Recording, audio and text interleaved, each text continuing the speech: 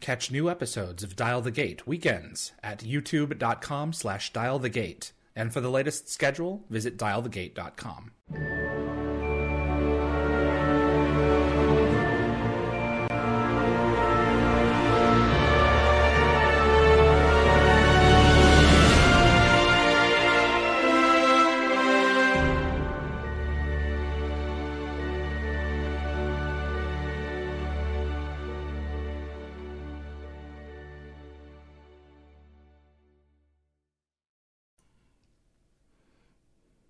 Hello, everyone. Welcome to Dial the Gate, episode 80. My name is David Reed. Thanks so much for joining. Sue-Ann Braun of Hathor Hosts, and of course, Hathor herself, Stargate SG-1, is with us for this episode.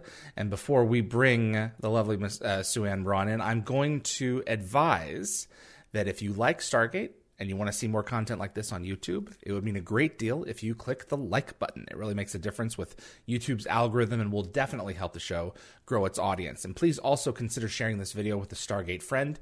And if you want to get notified about future episodes, click the subscribe icon. Giving the bell icon a click will notify you the moment a new video drops, and you'll get my notifications of any last-minute guest changes. This is key if you plan on watching live. And clips from this live stream will be released over the course of the next several days on both the Dial the Gate and GateWorld.net YouTube channels, more specifically GateWorld.net. So for this episode, Sue-Ann is going to be updating us on her goings-on with her show. We're going to be sharing some more Hathor memories from SG-1, and she's going to reveal her full guest list for season 2 of her show at youtube.com/Hathor Hosts. And then after my questions with her, I'll turn it over to the fan questions that are being organized right now. So if you're watching with us live, go to youtube.com/dialthegate, submit your questions to the mods. I'll do my best to get it asked on the show. Sue-Ann Braun of Hathor Hosts, welcome back. Oh, thank you so much, and thanks for having me. Absolutely. And congratulations, show 80. Show 80. Wow. I know. You've been busy, boy. I know, man. And like we've discussed before, scheduling is such a bear. But, you know, I mean, I just, like you know, you kind of find your groove in the mayhem. And it's like, you know, you feel like you're at the center, like the ending of Twister, you know, when they're both tethered to the pipes that run into the ground, and you're kind of looking up the funnel. That's how I kind of like feel like I am, you know, in this kind of wind tunnel, but having all these guests come in and out. Yeah. But it's a great, it's such a great experience, you know, and it really means a lot to me, Sue-Ann, to have you back. I don't feel so much like I'm talking with an actor so much as I'm talking to a colleague when I have you on, and it's wonderful to have you back. Oh, thank you so much. That really means the world to me. And it's so lovely to be back. So, season 2, Hathor Hosts. Yes. How are things going? Well, things are good. As you said, scheduling has been a bit challenging because the world is not in the same place that it was, thankfully, when we started the show a year ago. So when we started, I just want to double check. Can you hear me properly? Because I just got a little thing going. My internet. Absolutely. You sound great. Okay, good. Yeah. Basically when we started in March last year, the whole world had ground to a kind of halt, and nobody was working and everyone was available, which I'm eternally grateful for, because that meant so many people were able to come on the show. But since then, people have started going back to work, and very often, as you know, in film schedules, things change. And not only does that happen now with COVID, there is such a nightmare, because if somebody on a set gets COVID, they have to shut it down, or that department down anyway. Invariably, the whole production, every production works slightly differently.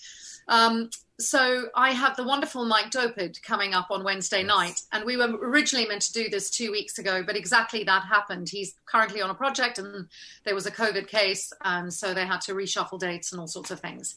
But hopefully, God willing, it'll all work out. God's willing, I should say. God's System willing. Lord's willing. System Lords. Anyone up there listening, please make it work as best as you can. Exactly. Absolutely. I do want to get to the heart of this because Yeah. you have come to the show to share your full guest list for season That's 2, right. and I just really want to get right to it.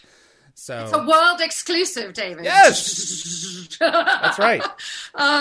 Well, initially I was going to try and just do 8 episodes, but because I can't count, it's actually 9 in total.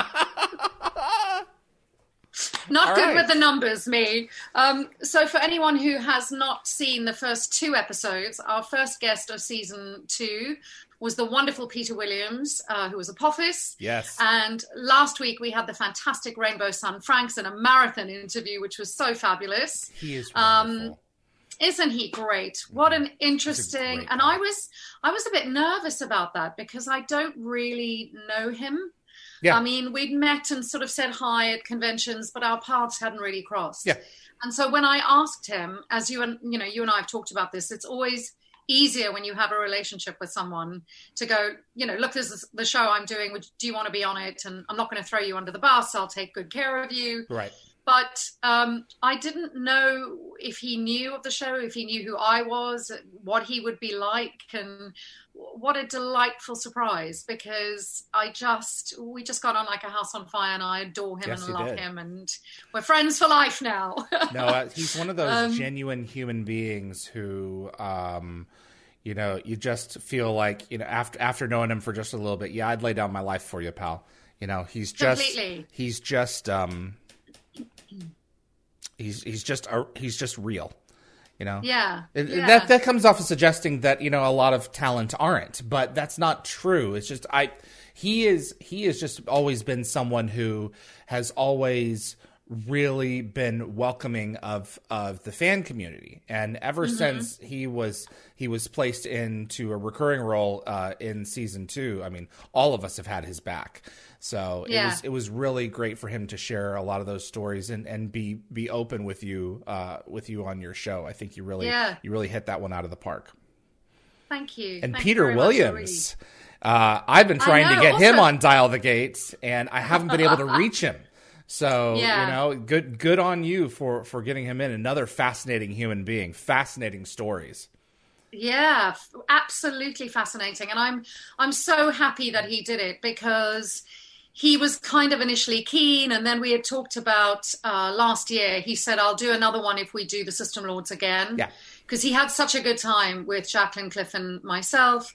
And so we had kind of planned to do that, but obviously that will no longer happen. God, it still just feels so surreal to me. Like, Cliff, I can't. I know. Yeah. I got the news, and it was like, I went, because Darren and I were, I went out to lunch. It was my day off, and it was, I think, Thursday at this point. I found out I was one of the before the news broke to the world. Yeah. I was one of the last few. Yeah. And he and I basically raced to get the news online. Darren with his words, and me with my speech. And I don't know if you saw. I don't know if you saw my video. I did. But I mean, it was like, it was awful. It was absolutely awful. And these things, they hit you like a rock at the side of the head. Ooh, yeah. But at the same time, he lived. He lived every day to the fullest. And you can't deny that he did that. And absolutely. He whatever he was doing, he did it. He passed on doing what he loved. And 100%. I mean, if we aren't fortunate enough to die in our sleep at 100, what other way is there really? Yeah. And his funeral is one of the most beautiful but difficult things I've ever attended. But one of the recurring things, and they had loads of photographs of his life and, family pictures, not of his work. And what was so apparent is how much the water was his temple. He loved the water. So the small comfort for me is that he died doing something, as you said, that he loved. And that he was, the memorial was on the beach. It was so perfect for him. And of course, death is really for the living in a way, because we're the ones who have to get on with it. And Right. what happens with me is every now and then, like, for example, I'm researching Mike Dopert, as I said, is my guest this coming Wednesday. So I was doing lots of research on him, and they did a project together, Project Eden. And suddenly there were all these pictures of Cliff, and I was just like, oh, I know. that's like when it just sort of hits you in the gut. And then I have a good cry, and like now, oh, sorry. Oh my God.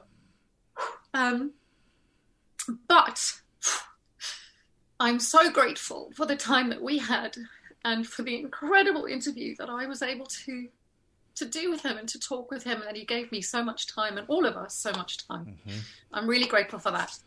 La la la la la. For any of us who had the chance to cross paths with him, even for a little bit, was just terrific. And I, am like you, am one of the lucky ones. I'm so glad that you got to attend that. Was that in California?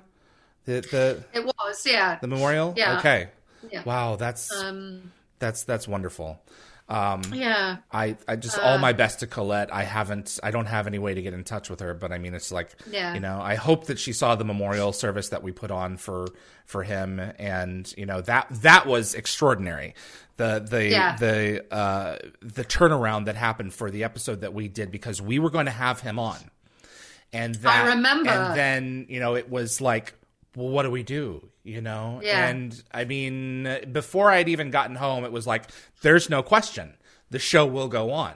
It's just going to shift focus from having him tell us memories to us sharing our memories of him. Yeah. And the fans just came out of the woodwork and submitted wonderful stuff. And it was just like, that's what art does. When it makes a connection with a human being, human to human, through this medium that we call movies and television. And it's just absolutely, he was a you cannot separate SG-1 and Cliff Simon. It's not possible. So absolutely. I agree. And I thought your tribute was absolutely magnificent. Thank you. And I know Colette is aware of it. Okay. I'm not sure she's watched it yet, because I think at the moment it's all too raw and insane. Yeah. But I'm sure in due course she will sit down and watch it. Okay. That's great to hear. Absolutely. So, right. With that little detour, sorry about that. One of the things that anyway. I don't think I've revealed is that I sat down with him and Diana Botsford, one of the Stargate novelists, several years ago, and we recorded a commentary for Stargate Continuum. And it is unpublished, really? And I'm hoping to get Diana's permission to adapt it, because we were working on a different project, and I'm hoping to adapt it for Dial the Gate, so that people will get to sit down with Cliff and watch his movie with him. So I'm really excited. So that's like that phase 2 or 3 of Dial the Gate. Was we were going to start doing commentaries. I want to sit down with you and talk about it and watch Hathor from beginning to end and things like that. So I think it's going to be fun. That would be really interesting. Well, that's the point, Exactly. Absolutely. Exactly. Anyway, so getting back to the guest list. So we have the wonderful Mike Dopert coming up on Wednesday. So and then that's the week going to after be that, the 28th of April. Yes. Okay. Correct. And then Cinco de Mayo is going to be the wonderful David Nichol. Oh, wonderful. He's such a treat. Isn't he? I love him. And we spent some time together in Australia and New Zealand, and we really hit it off and had loads of laughs. And then I've sort of seen him always at conventions and that. But again, because we weren't sort of in the same part of Stargate, I guess, we're not often put together. Right. So I was so delighted when he said yes. And I think that's going to be thrilling to uncover his career, because he's also, they're all so prolific. They don't seem to stop working. Correct. I'm like, I need to move to Canada. Well, no, I'm not working enough. I can certainly understand that perspective, that situation with him. In particular, he's, one of the pitfalls for me with when we had him on was that I know next to nothing about Arrow, and he is really, really active in that sphere. So it will behoove you to have more information on that, certainly, than I did. I know. Well, I have to say, sorry to interrupt you, but no. One of the challenges that I think I hadn't quite anticipated hosting this show was I was kind of like, yeah, I want to talk to actors about how they got the job and, you know, how this happens and blah, blah, blah. Now I realize that there's loads and loads and loads of shows that either we don't get in Britain or that I know nothing about, like Arrow. I've dipped in and out because my husband's a big fan. Oh, okay. But I have to constantly, I spend half my time researching my guests, and I try and start as early as possible, is researching all the different roles and trying to get a handle on what the character was, who they played, the trajectory. So it's an inordinate amount of work. Well, you know, and I was reading through the comments, especially with Rainbows, where they were making comparisons of our shows. Your show is kind of a more holistic view of them, whereas mine is taking a distinctive Stargate slice coupled with where they came from. So yours, I mean, is much more research intensive, and it's the questions that you asked, I mean, are clearly researched from their backgrounds in terms of the roundness of work that they have done. And I think that's one of the benefits to watching your show, is because you get those other perspectives as well.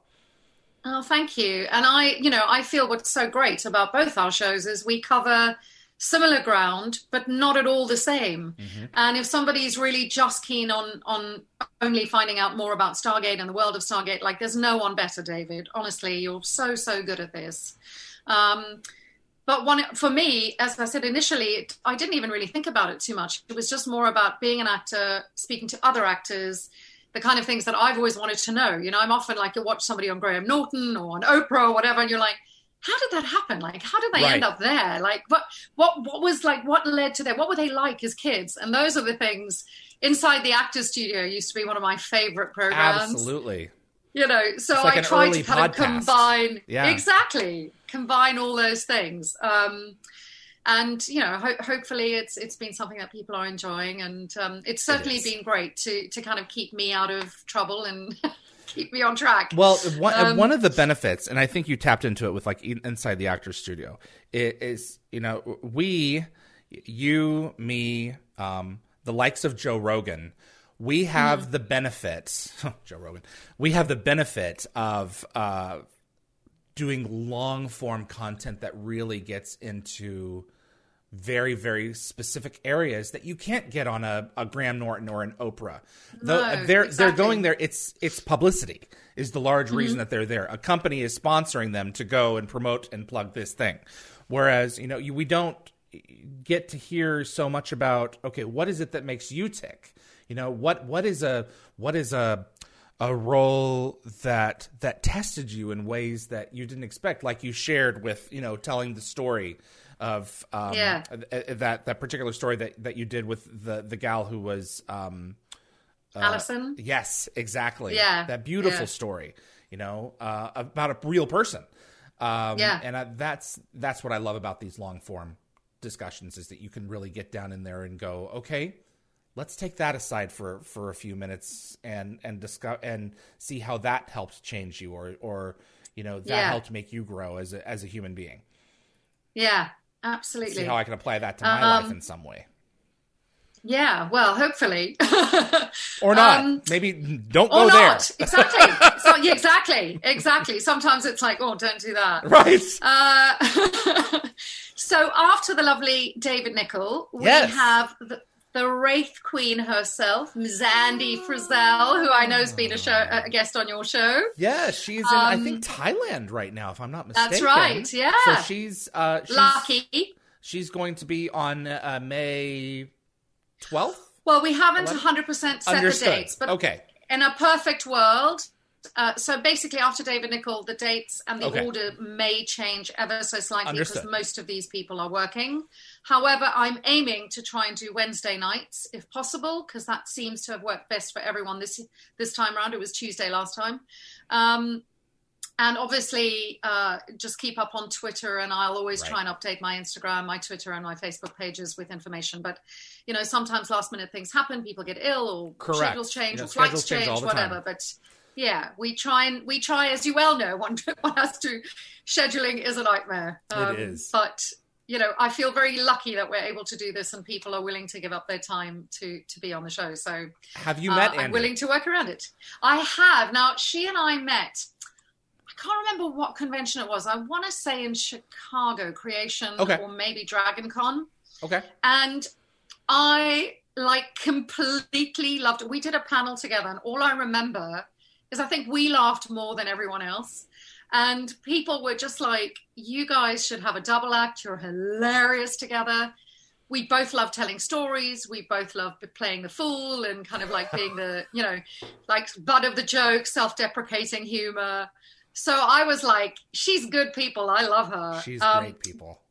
But I haven't seen or spoken to her for about 10 years now. I don't know. Wow. Okay. Maybe, 5, 6, 7. I can't even remember when that creation was. Yeah. Because I've only ever done one. I've only ever done one creation in Chicago and one Dragon Con. I'm desperate to do more cons in America. Just putting that out there.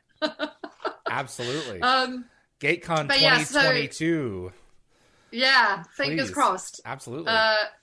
So I'm really looking forward to that one and to catching up with her life and, her career and what she's been up to and what she's doing.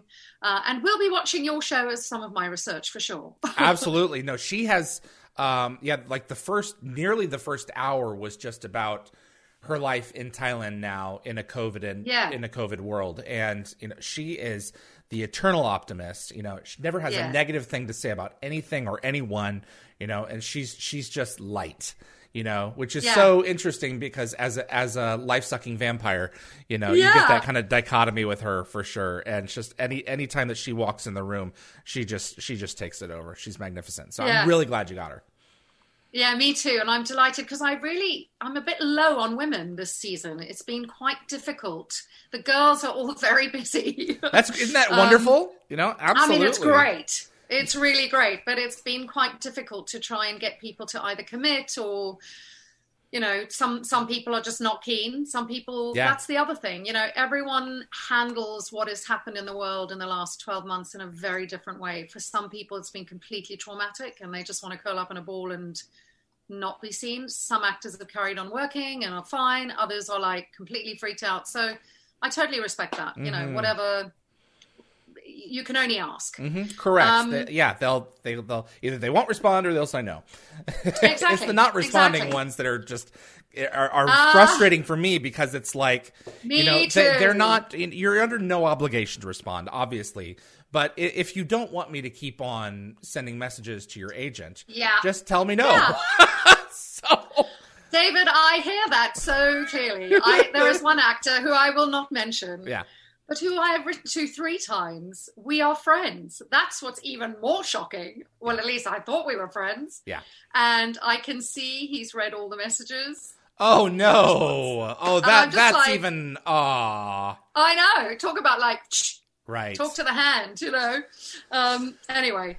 Well, like you say, we're all digesting this situation a little differently. And, some people aren't... So there are aspects of them, that I've had this is kind of off topic, but I've had friends in my life, that I'm really tight with. And then, one of our mutual friends gets sick and they're like, oh, I don't do sickness. And it's like, what?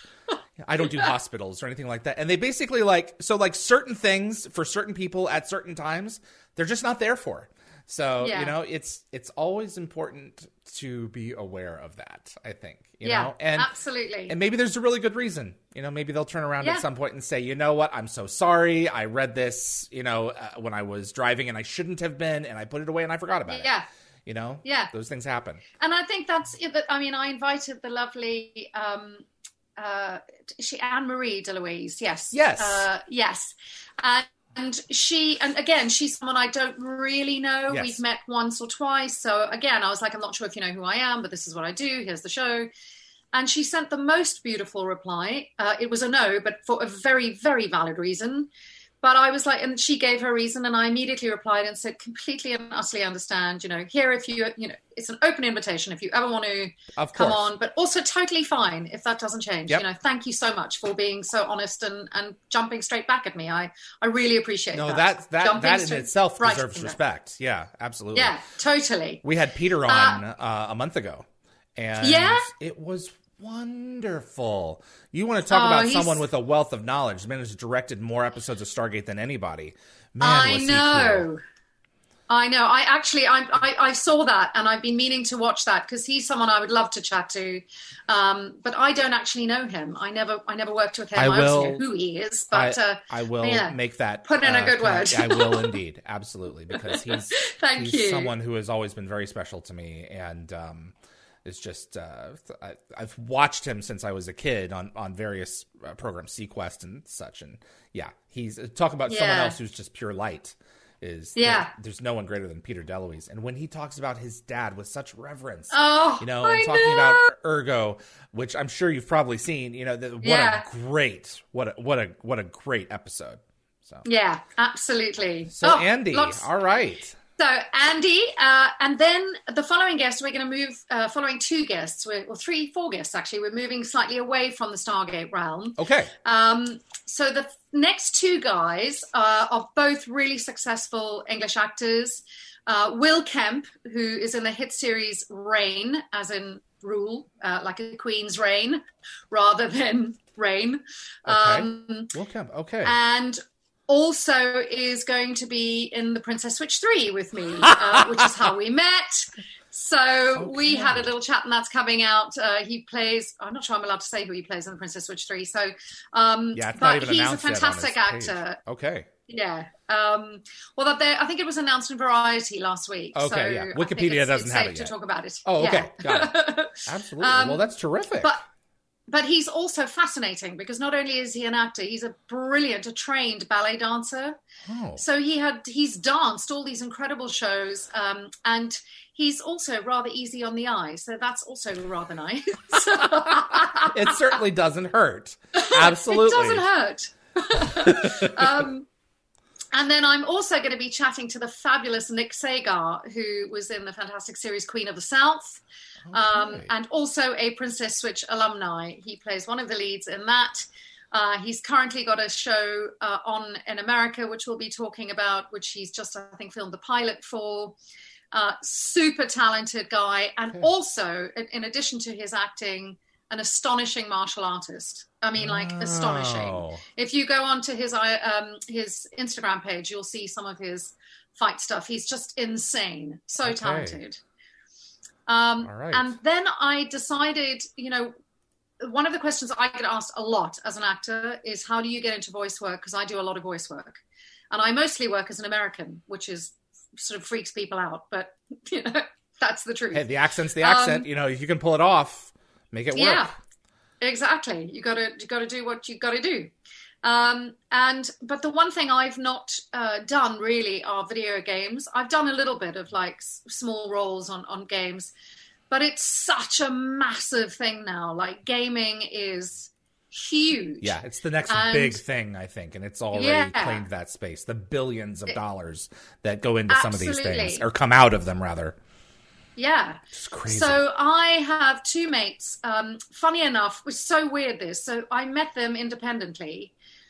Jane is Canadian. Okay. Jane Perry is her name. And David is a Norwegian British actor, David Menken.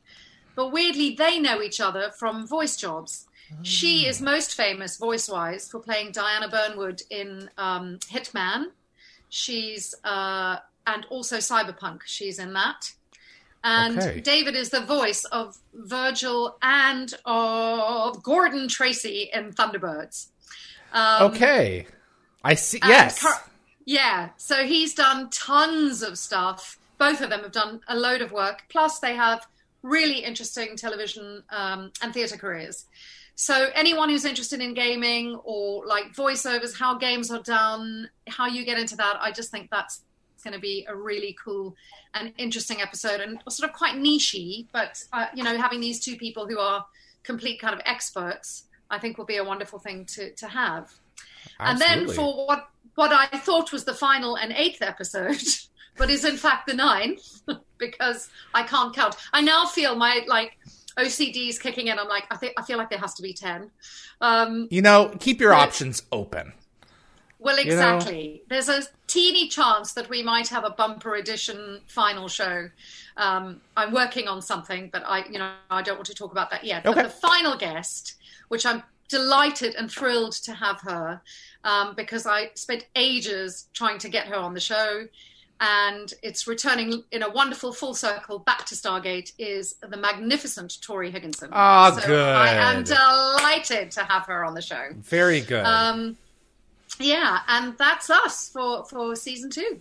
Terrific. That's great. Tori and I go way back to when she was shooting Atlantis, and she's a powerhouse, Yeah. And not afraid to tell you her opinion, and just very of this world kind of person, She's just salt of the earth, huge dog lover, which I love. Excellent. And yes. She asked her about Ziggy, because Ziggy is this beautiful beautiful rescue that she has. And she will be terrific for sure. Been trying to get her on Dial the Gate, but just scheduling and everything else. She was one of my first to say yes, but we haven't managed to make it work yet. So that's great. It's really difficult, isn't it? Because she's working at the moment, and it's great. Can't fault them. Great for them, not to. Yeah, exactly. Got to make it work with what you got. So absolutely. All right, absolutely. That's a great lineup. Good deal. And so the plan is to release one a week for the next 7 weeks or so. Yeah, I think so. Okay. Unless something happens where we might have to do 2 in a week. But right, okay. Hopefully it's only 1 a week, because it takes me about a full week to do all the work, and then I tend to do the show on a Wednesday, and I'll take Thursday off, because otherwise I don't have any days off. So Thursday is the day where I'll meet friends, or I'll just actually won't do any work, and then I start researching again on Friday, and then I work right through Friday, Saturday, Sunday, Monday, Tuesday. We do a kind of tech check rehearsal on Tuesday evening with myself, Drew, and Catherine. And then the guest joins us a little bit early in case there's problems with sound or light, because that was the signature of the first season. You got to go through the growing pain stage. All of us have got to figure it out. And as I said to you when we before we kind of went live, working on Instagram, and I love Instagram. I think they're great, and I think Instagram lives are brilliant. But to do what we do is really difficult, because you can't do longer than an hour, and it always went over. Right. And for me, the biggest problem was that when you're in the live and the other person, your guest, is trying to get on but maybe struggling, you don't know unless they call you, but you're on your phone. So, it's just ridiculous. It's really difficult.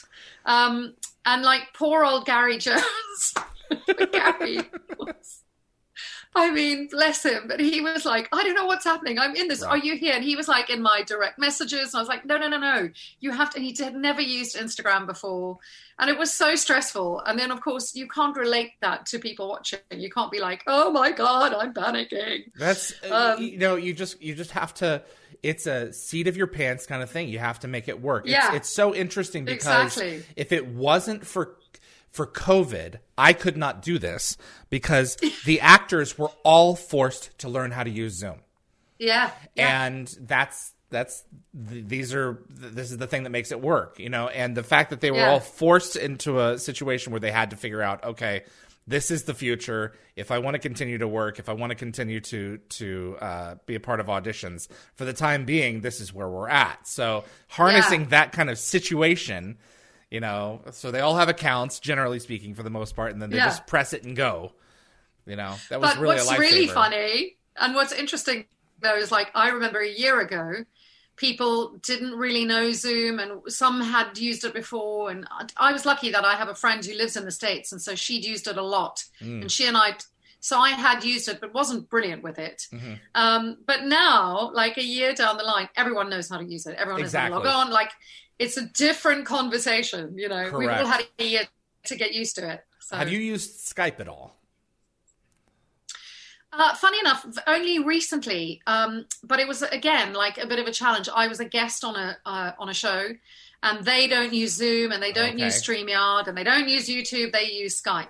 So I went through the whole process and the rigmarole of downloading it, and I had to cancel my old account, which I didn't even know was active, and all that, re-sign and restart, and then you got to pick a username, and anyway, you finally get through all that, and then he calls me the day before, and he's like, so my producer is like completely smitten with StreamYard. Thanks for the tip-off, for telling us about StreamYard. It's amazing. So we're going to be using that, and I was like, on one hand, great, and on another hand, you've got to be kidding.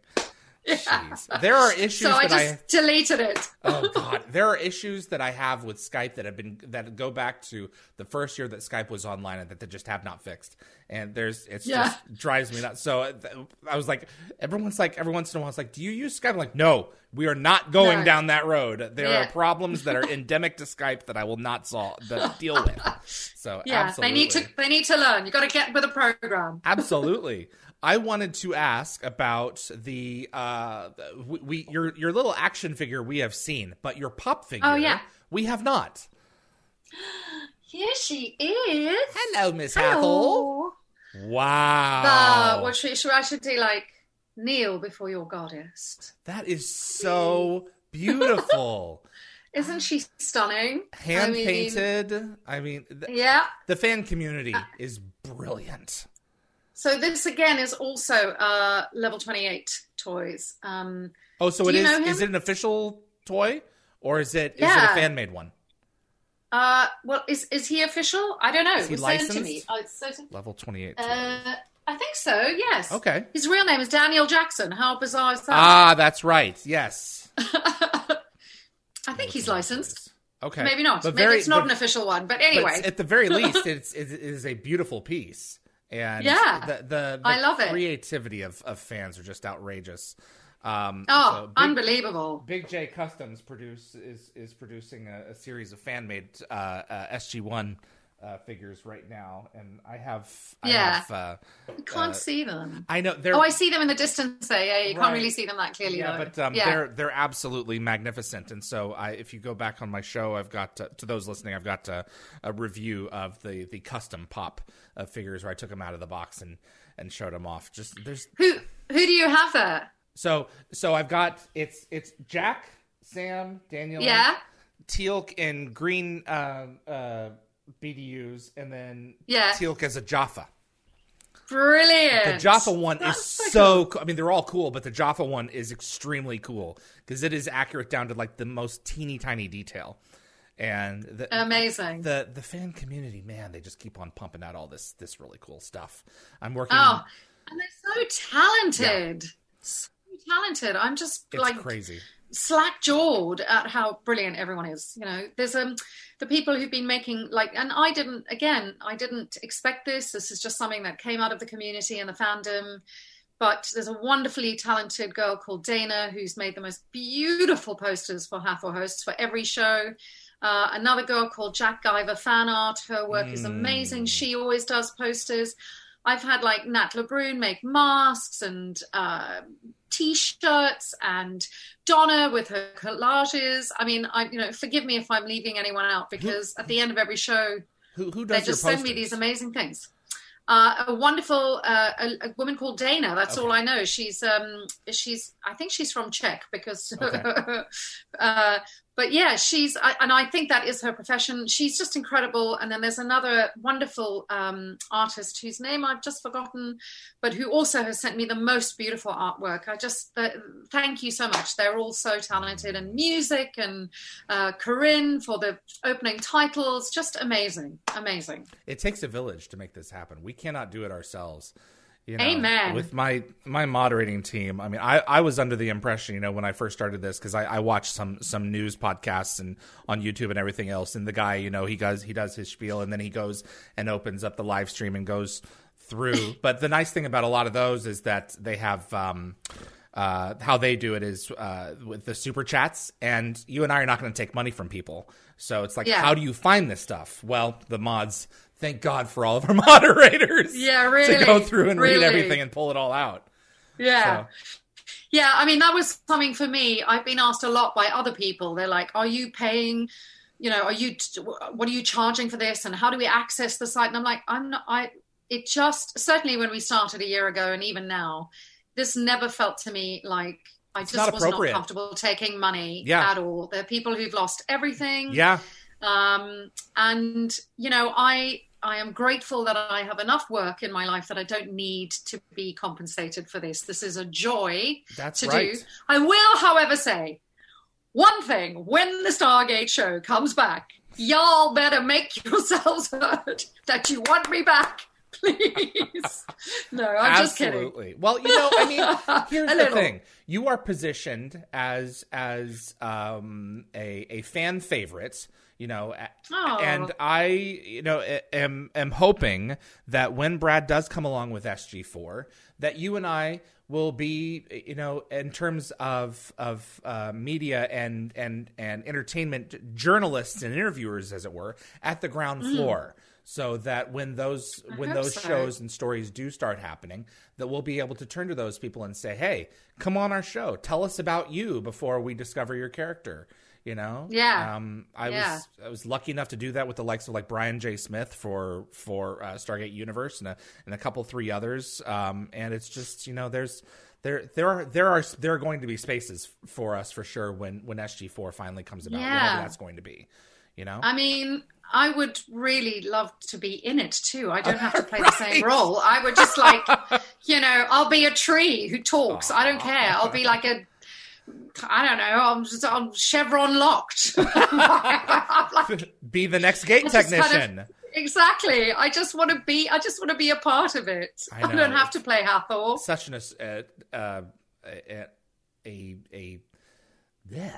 such a deep and rich franchise. You know, you can do anything with it. You know, and certainly totally. It has been proven that there are certain guest stars like Garwin Sanford and, you know, a few others that have come back again and again and just have made a meal out of that show, you know, even without changing their face. Jewel State, well, for one, she definitely did with a Wraith, and then, you know, as herself, as her own face, Dr. Keller. But yeah, it's there's all kinds of who knows what's going to happen next. And I think I could be Hathor's mum. really, really, really in the sarcophagus for a really long time. Exactly, really great. Old and ancient. Exactly. Preserved. Or you could be an ancient. Exactly. There we go. By the time they get it on, I will be. Absolutely. Jeez.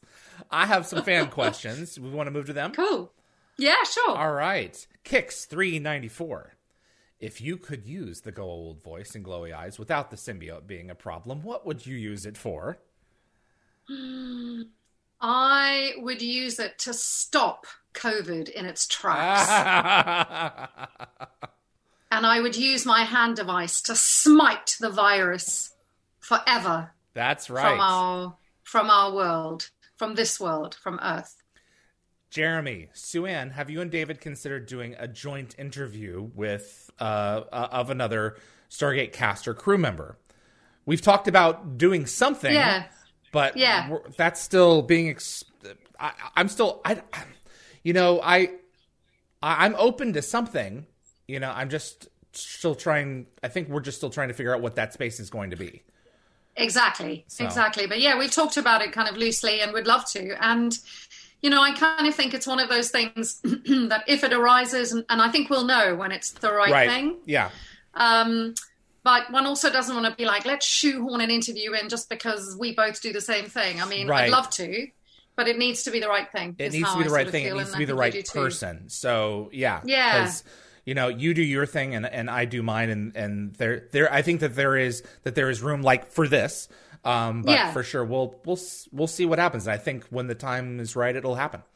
So Burned Backhouse, which pastry is a must try when visiting your husband's bakery?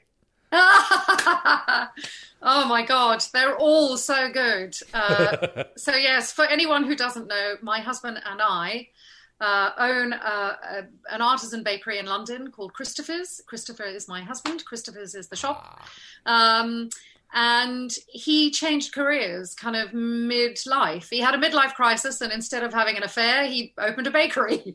Hey, which there I you guess go. Is better.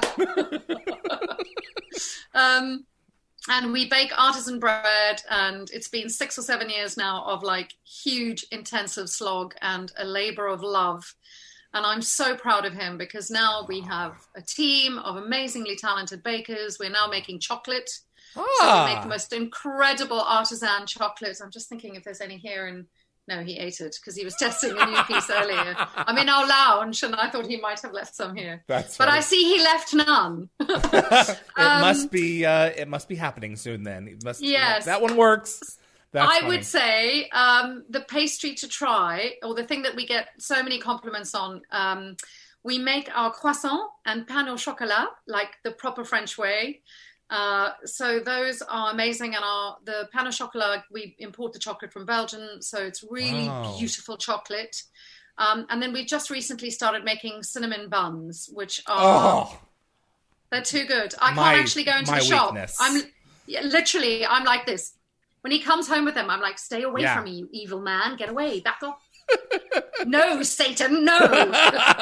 Get thee behind me. I know what you're doing. Jesus had days like this. Exactly. And I tell you, man, lockdown was not good for that. Because I was like, I'm in sweatpants. I can do this. And then I tried to put on a pair of jeans after about 3 months. I was like, okay, this needs to stop. From now on, I got to wear not elasticated trousers that do up. Absolutely. So business has made it through COVID. So you guys are doing good. Yeah, okay. We've actually had an amazing time. We've kind of weirdly flourished. We've had to adapt loads. Of course. And again, I really credit this to Chris because he was a step ahead of the government here every single turn. You know, before they made it mandatory for people to wear masks, he was kind of saying, let's get all our staff in masks, let's wear gloves. Before they made it like mandatory for food businesses to have a covering or to separate people, we were doing that. He just kind of, I think, saw it and went, let's just be on the safe side. Yeah, nothing wrong with it. We've not been able to be open as a cafe, which is what we are. We're like a deli cafe. We have a bakery at the back where the bread is baked and the pastries are made daily. And we bake throughout the day. So a lot of bakeries run out at about 10 or 11 a.m. because they get it delivered to the shop in the morning. And then once it's gone, it's gone. That's it. Correct. Yeah. So we're more the French way where you bake and the last bake is around 2:30 or 3 p.m., which in the old days when people were commuting to work every day, you could get fresh baguettes on your way home at 5 p.m., on your commute home kind of thing. Okay. But we've not been able to be a cafe for a year and a bit now.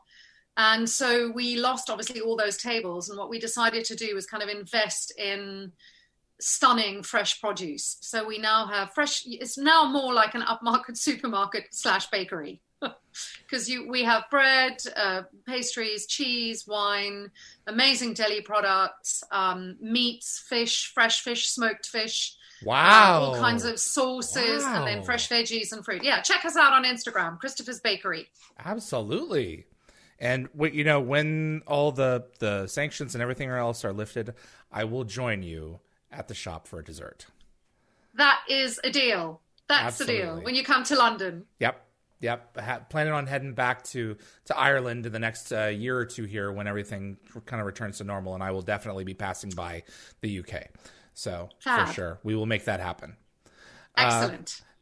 Teresa, MC, how would you imagine Hathor's human host being like if she wasn't overtaken or was even released by her symbiote? Oh, that's such a good question. I think she'd have a lot to say. Yeah. Be like, that's why I've been in a bad mood for the last 400 years. Right, exactly. 4,000. Yeah, exactly. 4,000. It's so important to remember that behind each Gould face is a human being screaming inside. Yeah. It's always in the back of my mind when I watch a Gould character. Yeah, exactly. I think also the thing that's important for me is that Hathor in Egyptian mythology yeah. is actually sort of a very benevolent goddess. She is fertility and love, but she's not really she's not sex, drugs, and rock and roll like she is in Stargate. She's much more love and children and nurturing. Earthly form is a cow, which I've never quite gotten over, but never mind. She is nourishment. Exactly. Yeah. And so I love the duality of that. And I think it's always interesting because I think in life as human beings and certainly as an actor, those are the interesting things to play, the duality of the characters. So obviously with the symbiote, there's all this rage and anger, and because also every evil person thinks that they're doing the right thing. I don't think she thinks she's evil. She's just doing whatever she has to do to get it done with the means at her disposal, which in her case at that time is seduction. Absolutely. In my head, she was always, because there's something also quite dual about nurture and seductress, because, the Madonna whore complex, so on one hand, she lures people in because she's like, come, you can trust me. It's okay. I'll talk to you. And then, then I've got you. Kind of gets them when she's, yeah. Just let me breathe on you. Exactly. I think when she comes back, because I'm just thinking positively here. Of course. When she comes back, she has to have a few new tricks up her sleeve. Absolutely. Something to do with being on ice instead of just being in a sarcophagus. So she'll have some kind of freeze power or something. I don't know. Yes, something cool. Oh, I like that. Absolutely. But yeah, so I think she'd be, I think I'd like to see the more kind, benevolent, caring side. All right. That's cool. There are definitely Gould who have been willing to take that step. The Ball, wasn't like a nice guy particularly, but he did have a fascination and almost a love for humanity. There was but it's so complicated, but Cliff played it so well. So yeah, absolutely. Exactly.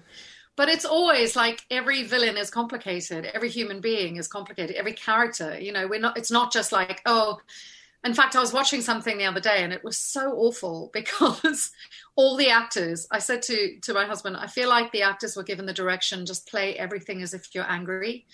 Because everybody was talking like this. No matter what they were saying, everybody was furious all the time. And then the breathing. There was a lot of this kind of breathing going on like that. And somehow that seems to be like, that's now like how you play Ernest, is that you've just got to do lots of breathing and be really angry. And I was like, that's so dull to watch because everybody's on the same level. So when suddenly somebody comes in and is really still, which I loved that Cliff did, instead of playing power like this, he sat back and was like, no, I'm just going to be like, you come to me. That's right. Those are the things that are interesting rather than just going like, pantomime villain. Yeah, just flat and uninteresting for sure. Very cool.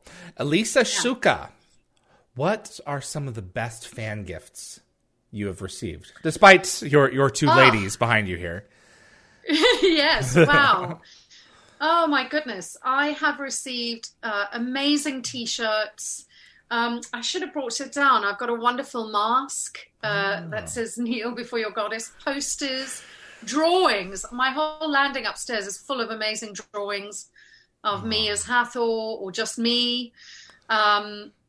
Beautiful bottles of wine. Wow. All right. Yes, gorgeous wine, scotch, like chocolates, teddy bears, key rings. I mean, just amazing. I can't possibly choose my favorites because there've just been so many beautiful things and hand-drawn beautiful frames made, so they'll draw the painting or the drawing and then the frame is really beautifully and everything handmade and, beautifully packaged and sent here. So I'm really grateful. I mean, there's another amazing artist called Delphine. She's a French girl, and she's done lots of drawings for me and has just done the most beautiful work and stunning work on Hathor Hurst, actually.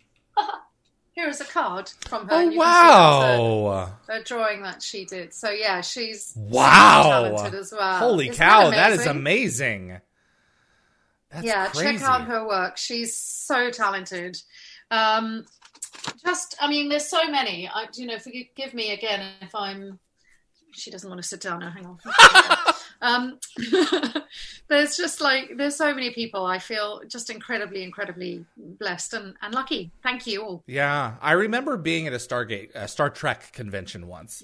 And this I was running a booth and a fan had come up to me, said, yeah, I gave a huge bouquet of red roses to, one of the actresses, one of the Voyager actresses. Yeah. And she reacted in a way that for him, he was like kind of like surprised. Like she wasn't like, "Oh, thank you so much. I love it." She was just he was puzzled at her response. And I said to him, "Well, red roses are a very personal gesture."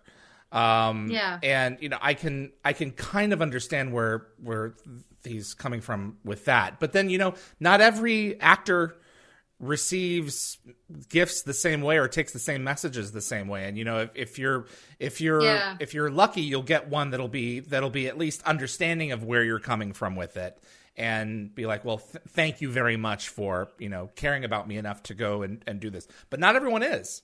So no, exactly. Yeah, that's true as well. Absolutely. Who was more Jet Eisen wants to know, who was more demanding, Hathor or Dottie? To What play role? or Yes, as characters, role. yeah. Not as people.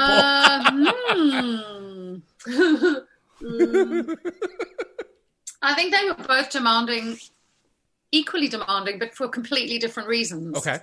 So Hathor was probably more demanding in the sense that it was one of the first it was my first time in Vancouver and first time working with those people, and I kind of knew the track record, and because it had Rick attached, and obviously I knew Rick from MacGyver, so I was really aware of kind of being like, oh, I'm walking into this world, and everyone was quite tight-knit and knew each other really well, and I was this kind of outsider coming in. It was first season, so, everything was still being figured out. Yeah. And then to get the call at the end of the first season going, listen, your character is just like tested through the roof. People love her. So we're bringing you back. And at one stage, there was like a very loose discussion that it might be like a 5, 6, 7 episode arc. And then I don't know what happened. To this day, I don't quite know. And I was completely bereft that somebody, I think at some convention, maybe thinking that they were helping me, but sort of came on and went, do you know Brad Wright thinks your episode absolutely sucks? He hates it. It's his least favorite episode. And I was like, I did not know that. Thank you. But that explains a lot. Well, there's the Band-Aid for that's you. Fair enough. But I don't think that it had anything to do with you. In fact, I'm pretty positive that it didn't. There were Brad and Jonathan had an interesting relationship, and Jonathan left to pursue other things at the end of season 3, and Brad was able with Rob to continue to take the show in the direction that he wanted to. And there is a reference to I'm kind of adding fuel to the fire here, I suppose. But it's just I know for now, proper so context. it's all right. They're in Heroes, in the 2-part Heroes, Terrell's as Frasier's going through folders and saying that's the whole Hathor incident that we've been told never to talk about again. And it was just, as you're figuring out a show at the beginning, you're trying certain things and not trying other things. Like her turning Jack into a Jaffa, wouldn't fit with the later seasons of the mythology in terms of how it was understood, But still, I think the fact of the matter is that the fan base has corralled around you and enveloped you and continued to say, yeah, you know what? Your part was important. Your part did matter. It was key to the foundation of stuff that came later in terms of they're trying to figure stuff out in the beginning. And, the fact of the matter is that they had you back again. So they wouldn't have done that, believe me, if they were not a fan of you. So no, that's very true. And I sort of think I completely agree with that, and as Rainbow was saying last week, it's always when you get the news that you're not coming back, and I was certainly not in a position like him, but it's a blow personally, because obviously you are the person portraying that part. Correct. But equally, you have to respect that they have a vision for what they want to make, and Correct. It's a show, and it's their show, and they have an idea, and they've got to do what they think is right for the show, and I totally do respect that. Mm-hmm. I just, as I said, if there was ever an opportunity to return as the character, I think it would be SG-4 would be a brilliant way to to bring her back in a completely, so same character, but like with a new guise, maybe like a new, because then they can make it, because I think as a villain, she had some really interesting potential, you know, more than just the seduction. I think that's quite one-sided. But I think there's so much more that could have happened. And that would be an amazing thing to try and explore. Absolutely. And I think that if it ever happened, a valid one, for sure. Yeah. There is nothing beyond the realm of possibility. That's the wonderful thing about Stargate and about sci-fi, is they can make anything work. And one of the great things about Brad is, and he proved this with Stargate SG-1 Final Cut, Children of the Gods, is that there is enough there that you can even reshape some of the earlier stuff to be more internally consistent as a special piece of content for fans, like the Final Cut was, where it was something that was just created for the fans because it was a passion project for him. This was something that, you know, he had wanted to, you know, really make improvements on because there was just things that he wasn't satisfied with at the beginning. And so, you know what? Yeah. Anything is a possibility. Yeah, absolutely. And I realize I haven't answered the question about Dottie. Dottie was a challenge because the script was so weird. Like, you know, so she's half human, half android. Then she's an android, but they get affected. They go through this weird wormhole, and then she becomes more and more in touch with her human side. What was great about her was being able to unleash my comedy, because they just kind of went, just do what you want to. And there's loads of stuff that didn't make it into the final cut, but you know, they just sort of let me run wild, and that was fantastic. But it was a challenge finding, I guess, the right balance. And I think Star Hike is a show that really divides people. Wow. People either love it or they hate it. It's like complete Marmite. You're either in it or you hate it. But I think that's kind of cool. Why do you think that is? That that there's such a dichotomy to it? I think because it's very specific British humor. Do you know who Benny Hill is? I know the name. Okay. Yeah. So Benny Hill was kind of in the 60s. It was very like tits and ass comedies, no other way to say it. Like lots of dolly birds running around being like, oh, yeah, oh, show you. And lots of double play on words, like, you know, in Star Hike, the captain's called Belinda Blowhard. I was Dottie KY. God. Okay. Understood. Sally, pop your top off, you know. So there were all these. And basically it was like a carry-on film in space. But then every now and then there were some really funny, clever bits. But I think that kind of humor, not everybody gets it. And a lot of people looked at it and just went, what the hell is this thing? Mm-hmm. But, you know, it was made by guys who are huge fans of sci-fi in general. The special effects looked amazing because it was shot on a shoestring budget. And that's also what they do. And it's developed its own little like cult niche following. And if you ever have some spare moments, check out the outtakes on YouTube. For me and Claudia Christian just killing ourselves laughing. Yeah. So she plays Belinda Blowhard. Oh my God. All right. Oh God. Anyway, yeah. I will definitely check it out. What the English have done with English, I mean, is one of those things. You know, you can make anything happen more than a lot of other languages. You know, the subtext is there. He had an enormous Norman.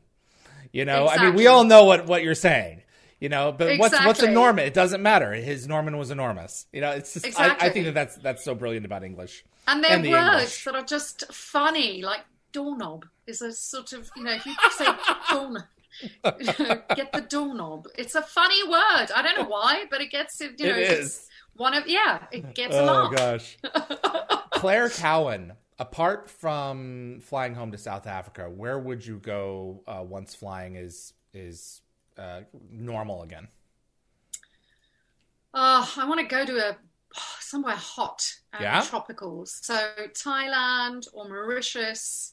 I mean, South Africa is hot, but like, when I go home, it's never just full holiday. And especially now, my parents are getting on a bit, you know, and it's been awful. It's the longest I've been away from South Africa Africa. I haven't been back in a year and a half now. And the last time I was there was November 2019. And my mum was really, really, really ill, which is why I went. And then I had to cut my trip short because they changed our dates on the Princess Switch 2.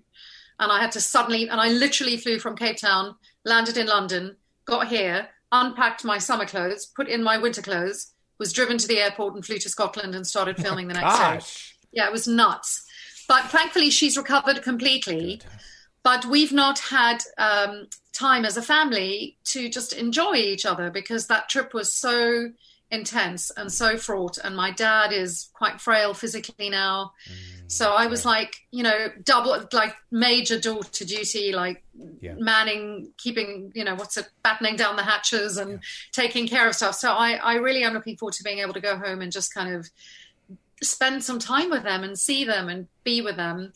But yeah, I also just the thought of a beach somewhere with we keep watching anything with somewhere warm, and then Chris and I'll be like, oh, I want to lie on a beach and, sip a cocktail with an umbrella in it. Jeez. I hear you. Absolutely. Tune Tamasha. What kind of fragrance would Hathor use or sell? Slogans like godlike scent, symbiotic attraction, and fertility overdrive come to mind. Bow to the scent. Symbiotic. Oh, I love that. Maybe that's the next step, a fragrance. And it'll be pink. No, I don't want it to be pink. Seduction I actually don't like by pink. Hathor. Really? Okay. Yes. And then in the back, in very small writing, if you use too much of this, there is danger that you might turn into a symbiote. Parasitic takeover is possible. That's too funny. Yes, exactly. Thank you, Tune Tamasha. That's great. Goran Ananowski. Is it possible that you may have any of the main cast from the 1994 Stargate movie be a guest on either show? I've had Dean on mine. Oh, have you? Yeah. Wow. That was a big deal. I have never even considered that, honestly, because for me, I mean, obviously saw the film. Yes. And I enjoyed the film, but the film has always, for me, felt like such a kind of standalone thing in a weird way. Like the Stargate television series franchise is very much something that, I've been a part of, and that's the world that I kind of felt. And I guess that's where I also know the actors. Like, I have no connection at all to anyone. Have you met Alexis? In the film. I think I've met him once. Okay. So, yes, actually, Alexis, probably, because I know he and Peter are mates. So I could have Alexis on. He's wonderful. Yeah, he's a really sort of old soul, isn't he? Correct. Kind of like, He's a very deep thinker. Deep thinker. You ask him a question, he'll take 10 or 15 minutes explaining it. And interesting response the entire time. So, yeah. For sure. But yeah, no, I hadn't actually considered that. But maybe if there's a season 3, who knows? Great. Who knows? There we go. Chantel Leo, if you could have played any other character in Stargate, which one would you have chosen? Sam Carter. Sam. Although she was perfection. Yeah. Either that or Jack. If they ever did imagine like a woman playing that role. I would just love to have seen that. Yeah, absolutely. For sure. In Atlantis, there was a 4-team member, all-female team squad, and it was fantastic to watch. It was great. That's right. Yeah. Yep. So, yeah, something like that would have been quite interesting, I think. Rachel Baker, your most challenging day to film on SG-1? Again, challenging more because of circumstance was the day that we were doing, and I can't remember where it was in the sequence of filming, but it was the day that I was it's the opening bit where my hand comes out the sarcophagus and then I sit up. And I think I've talked quite a lot at conventions and on my show about the unbelievably uncomfortable outfit, which was so tight. And then also they had so weirdly, initially they'd made it so that the whole piece underneath and the little skirt with the flaps, like that was to wear underneath that really tight skirt. And then thank God somebody in costume went, hang on. We never see her take this off. We don't need to wear the double layer, because it was sort of also, it was just making everything impossible to breathe.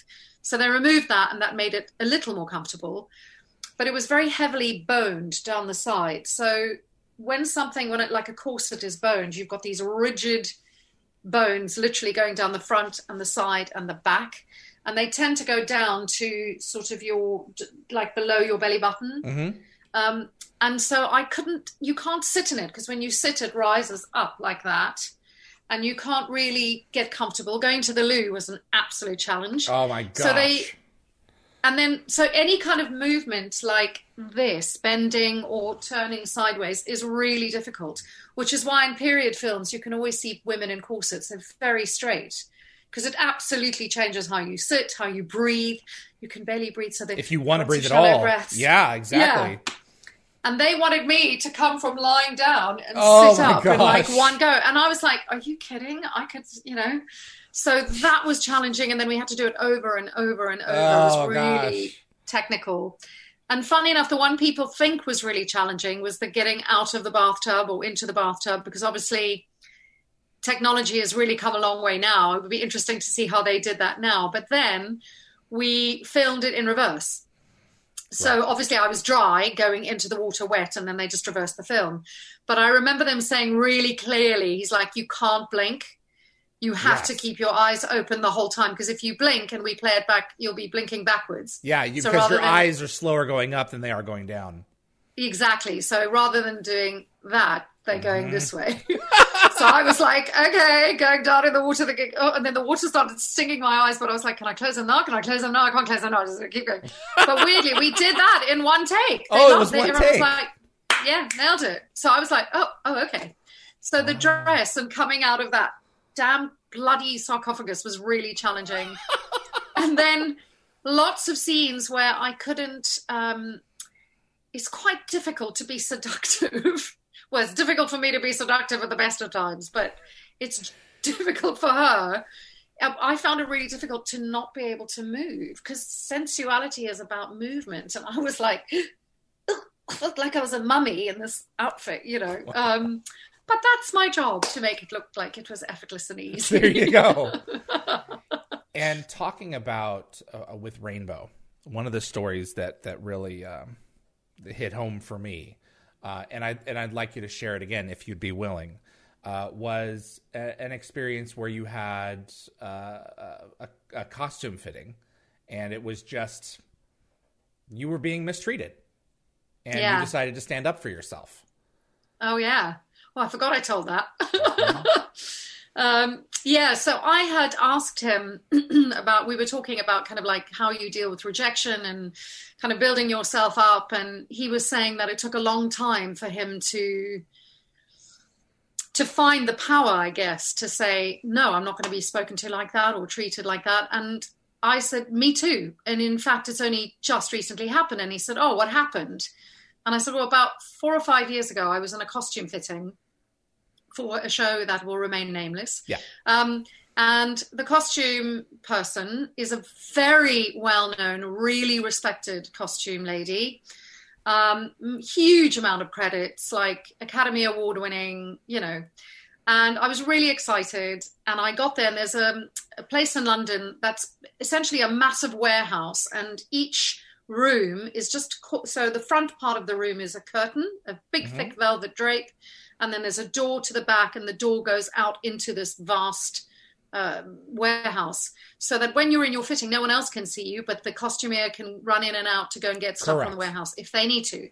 But the rooms are next to each other and not particularly well labeled on the outside. So I go in for the fitting, and an actor's fittings are nightmarish anyway, because you have to get naked in front of someone you've never met. You're standing there in your pants. And sometimes if it's a period piece, which this was, I had to have like proper period underwear.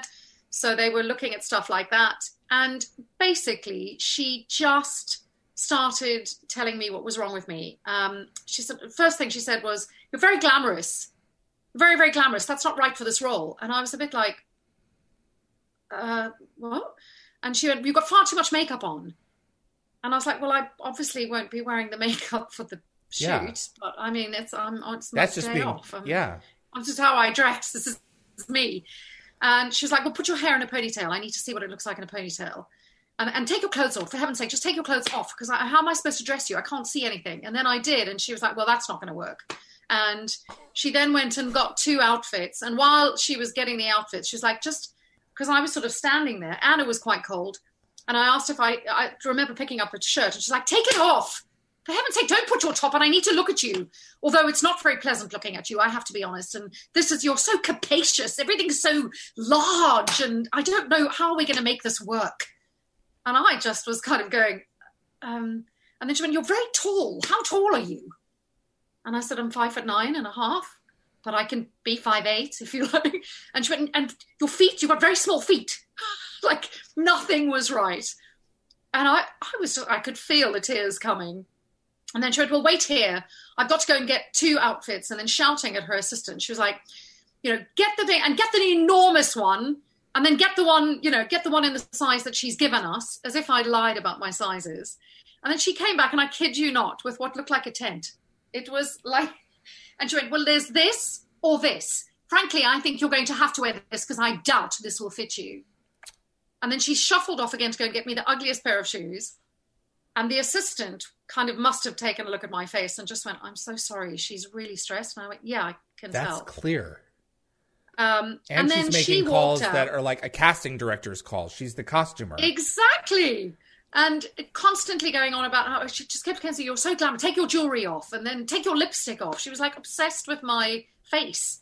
And then while I was waiting in my now pants and sort of weird petticoat and a sort of strange 60s bra, some guy walks in. Yes.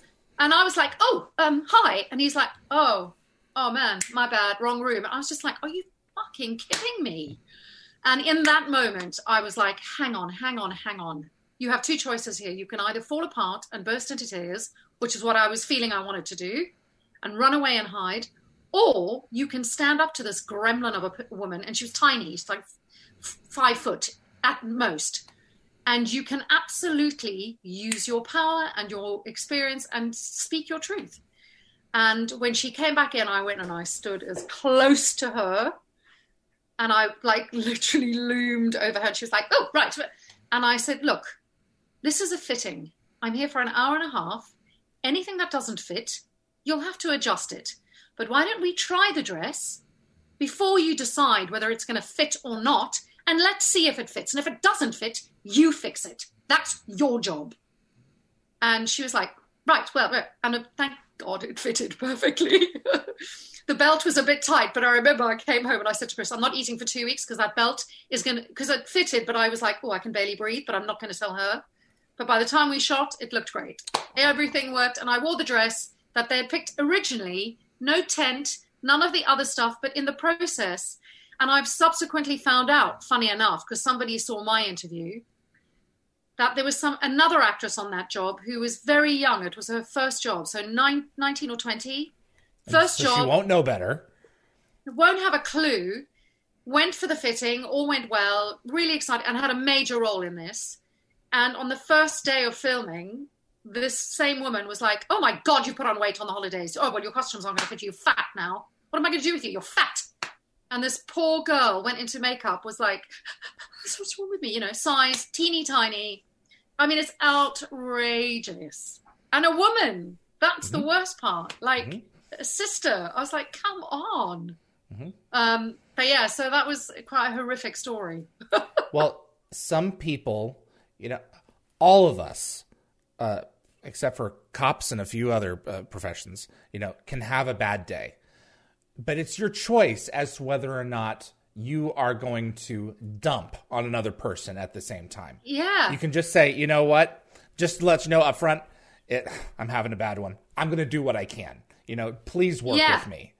But man, holy crap, Sue-Ann. Yeah. And good for you for outrageous. Standing up for yourself. And it wasn't that you were being a bully back. It was you were putting a stop to it to prevent more from happening. Yeah. But I'm going to tell, I got on the train and cried all the way home. And by the time I got home, I was in such a state. And actually, my brilliant husband was like, you should throw a tantrum. You should phone your agent and you should throw a tantrum and you should threaten not to turn up because this is outrageous, particularly as she is who she is. Right. This was if this was an award-winning costumer, then yeah. Yeah. And then you think how many other young women and older women, and then she had a go at the lead actress who's a massive star. She had a go at her about her wig. And I was like, well, who are you? Yeah. But then I realized on that day when she had a go about the wig, which isn't even her department, I thought there's something not right here. This woman is basically a poisonous little, and she's abusive. Happened because it's all it's not actually about me. This is her stuff. Mm-hmm. But in that moment where, and my God, talk about being vulnerable. As I said, you're in your panties and nothing else. And some guy walks in, I was like, oh, what is happening? Right. It was awful. Yeah. Well, good for you for rising up above that. So. Well, thank you. Absolutely. Thank you for sharing that story. Because it's just like, all of us in our industry, have dealt, not certainly in that necessarily type of situation, but dealt with people like that. And sometimes, not to get mean back, but sometimes, you have to stand up for yourself, and if you have the power to stand up for others, that's something that, each of us have to consult ourselves and deep down and think about too. And there are things, when I first moved to LA, I've never told this story publicly. I'm not sure I should. But when I first moved to LA, I auditioned for a pilot that was called Easy Streets, E-Z Streets, and directed by, he's the guy who wrote and directed Crash, Paul. His name escapes me anyway. You're looking it up. Fantastic. Very well known, Oscar winning. Paul Haggis. Yeah. And he was wonderful. And basically, I don't know anyone who. So pilot season, you audition, you get a callback, another callback. Then you go in front of the producers, then you get another callback, and you go to the network. And going to network is a big, big, big deal because there's usually only 3 of you. They never do 2. They always pick an uneven number. And you're basically shoved in front of the entire network, which is mostly men. You're on display. You're on display. And you then have to act. You also have to sign your contract before you go in. So you can be sitting with $20 in your bank account and look at a contract that gives you if you get this job from tomorrow, $25,000 an episode or whatever it is, maybe. So that's a bit of an adjustment. And then you're looking at the 2 other people who at this point are your competition. And they keep you all together in the room. I don't know if they still do that, but this is what they did when I was there. Anyway, and I went in and I had to fight for this thing because initially they were like, well, they wanted her British and then they didn't want her British and then she was American.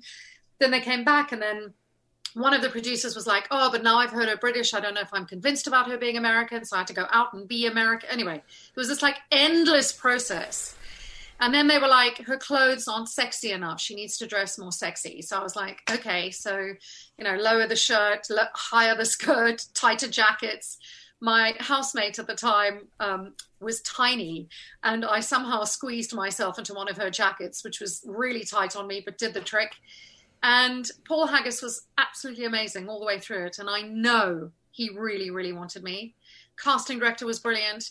And on the final day, I went in and I did, and there were 4 scenes, and it was a brilliant part. And I went in and I read, and they ask you to do like a 360. You're on like a little platform, a little stage in the kind of bowels of CBS, Mm-hmm. And I was about to go out, and Paul Haggis looked at me and went,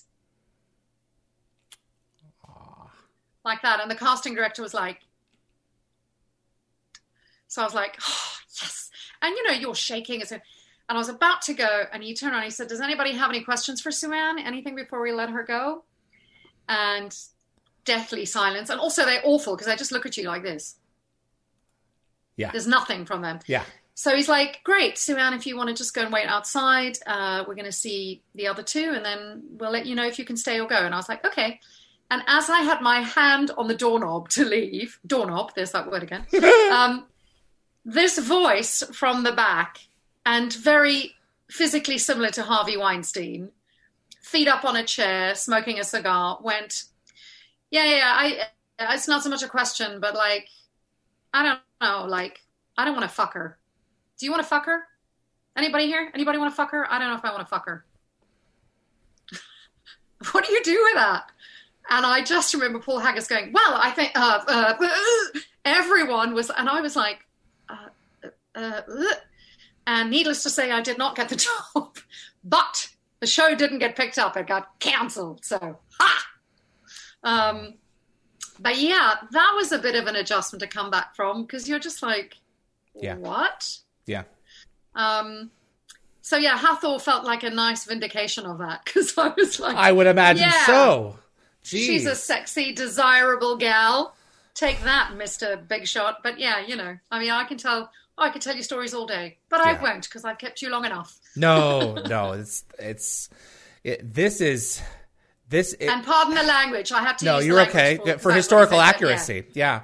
Yeah. It is a business that is cutthroat, and I mean the fact of the matter is, you know,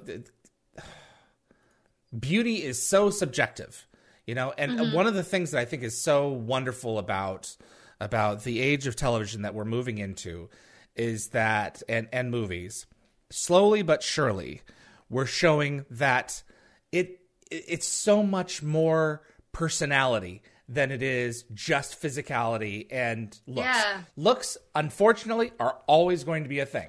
There's always going to be men and women who are going to go and say, I want that. I will watch more of that because I want to see more of them.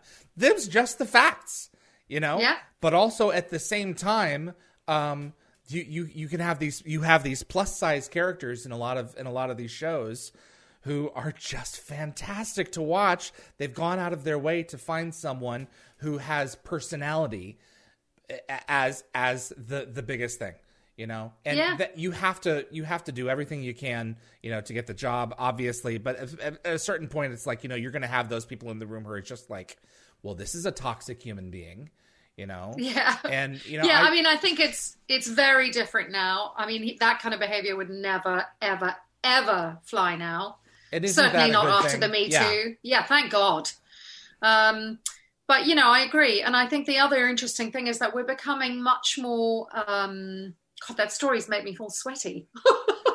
It's intense. Yeah. But I think, you know, acting is about people. We're all different colors, different creeds, different shapes, different ages, different sizes.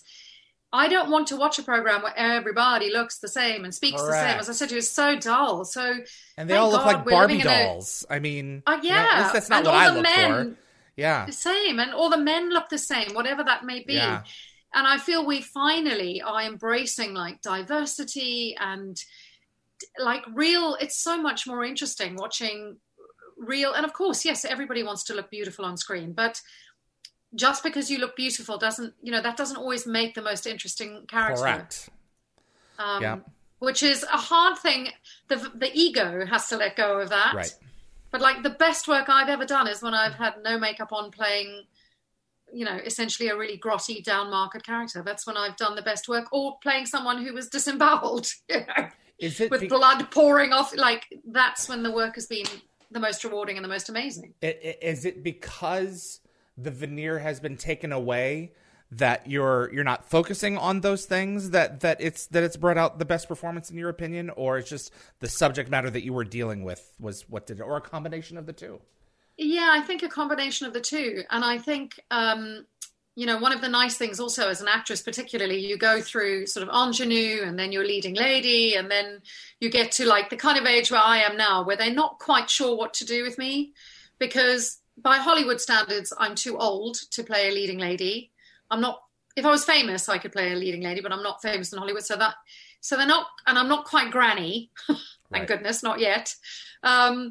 So they're not quite sure where to slot you in, and there just aren't that many interesting roles. So you have to make the roles. But I've discovered it's really interesting when you show people what you can do in a way that isn't going, oh, look, suddenly people go, oh.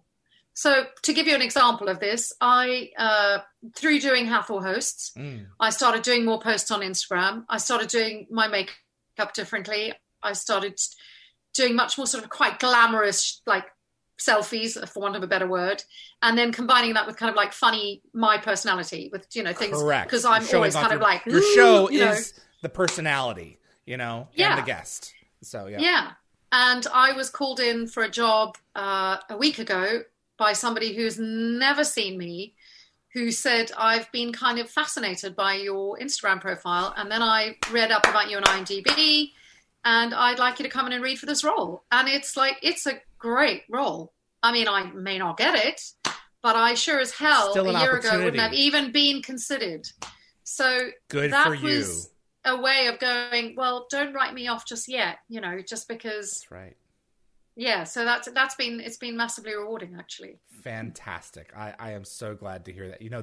These things all lead back towards one another, and you're putting yourself out there, and you're doing a project, sharing yourself and sharing aspects of other people that you care about, and the results may pay off in ways that you'll never know. Certainly, for this show, and I imagine for yours as well, I have gotten mail from people who have said, you know what, I really needed this right now.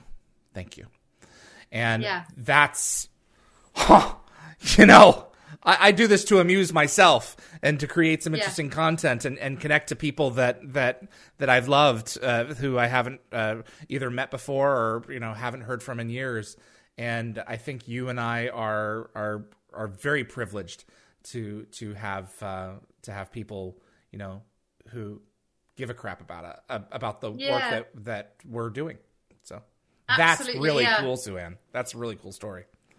No, I really agree. And I think, more than the work, like just having people reach out and say, I can't tell you how your show impacted me, or you got me through this, or especially in the first lockdown, I think when we were all like, nobody knew what to expect. And then just the world stopped. Now we're a bit more used to it. But during that time, I received the most beautiful letters, which I will always cherish. And sometimes if I am having a really bad day, I'll sort of go back, if you don't get a job or you're feeling a bit low, I'll read some of the things sent to me over the years. And I'm like, gosh, that's really kind of lifted me, because I feel so supported in this amazing fandom, which I really do. I mean it. I feel like it's a privilege to be a part of it. Mm-hmm. Absolutely. No, I 100% agree. And to be able to share time with you and to share time with these lovely people who have taken the time to tune in is always fantastic. So congratulations on season 2. Thank you. And thank you very much. This is just keep on growing and growing.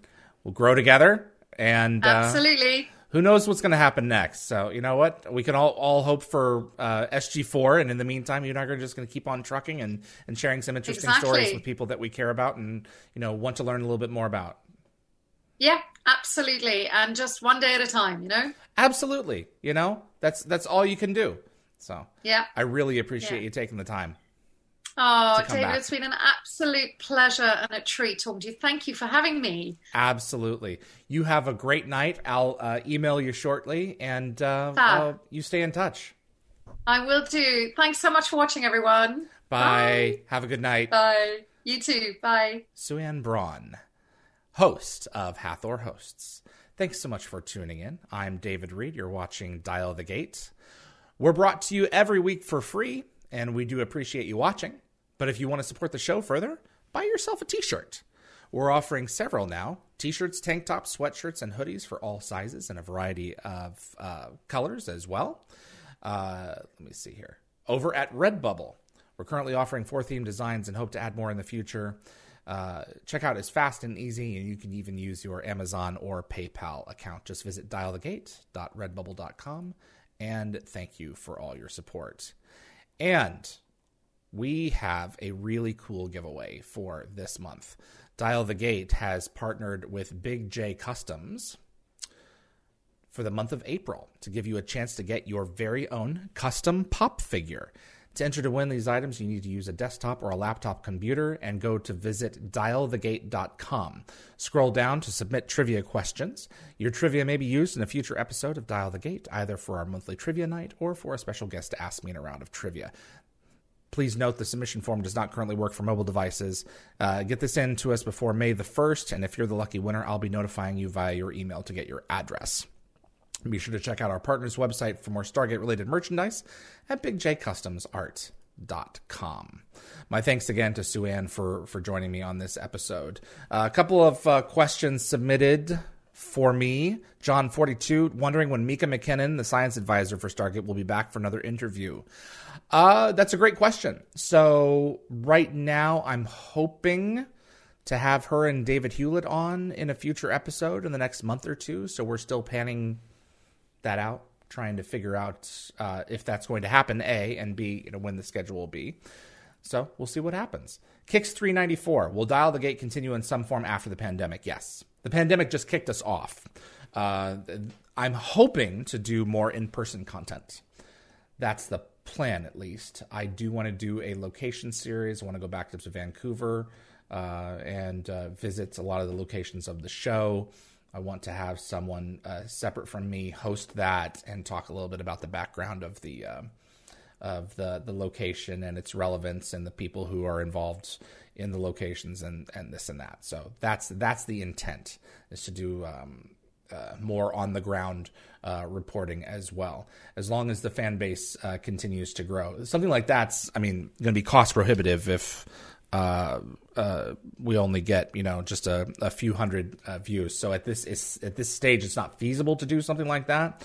So that's one of the advantages of doing this during the pandemic, is beginning to grow out the base of interest for the channel. And then we'll see what happens. If it grows, it grows. If it doesn't, we'll stay where we are.